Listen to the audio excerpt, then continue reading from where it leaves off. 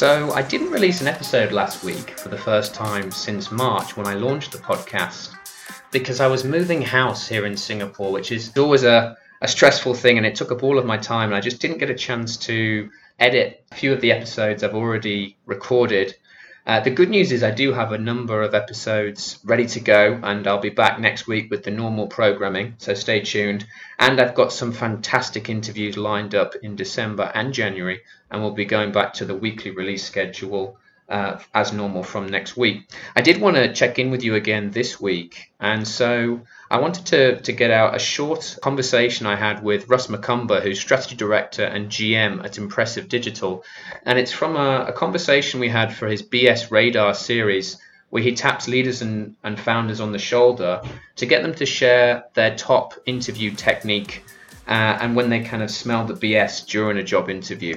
So I do hope you enjoy this very short episode and look forward to being back with you next week for the normal programming.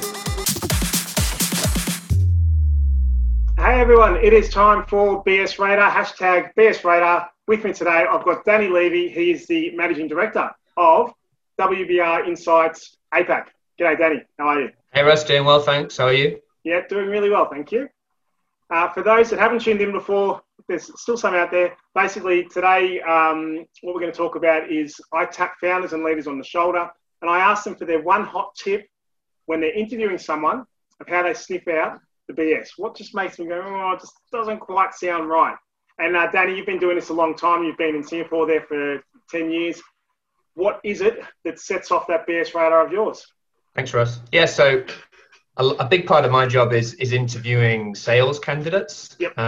And here in Singapore, I find that it's a very difficult position to hire for.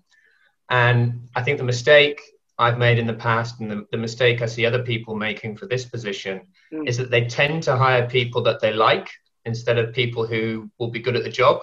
Yeah. I think we all know sales professionals, sales candidates tend to have quite a lot of bravado. Maybe they're good conversationalists. So in an interview, I'm not really very interested in things that have gone well previously. Mm-hmm. I don't test for that as much because you can typically find that out very quickly by looking at someone's CV.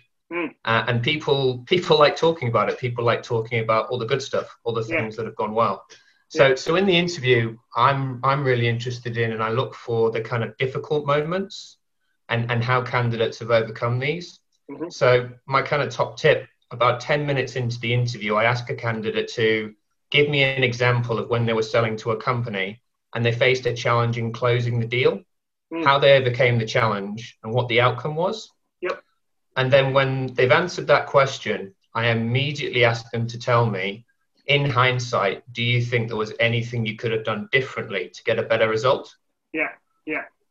And then just when they think they're out of the woods, about 10 to 15 minutes later, I ask them exactly the same question again, but to give me another example.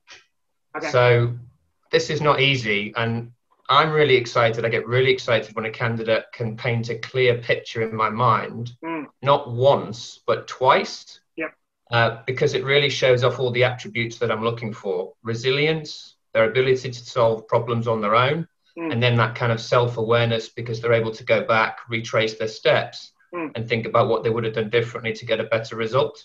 Yep. And unfortunately, I've interviewed so many candidates over the last 10 years that really struggle with these questions. They're unable to come up with examples, or the examples they give are kind of very vague and surface level. Yeah. And I've had other candidates that just get confused halfway through telling the story. Yeah.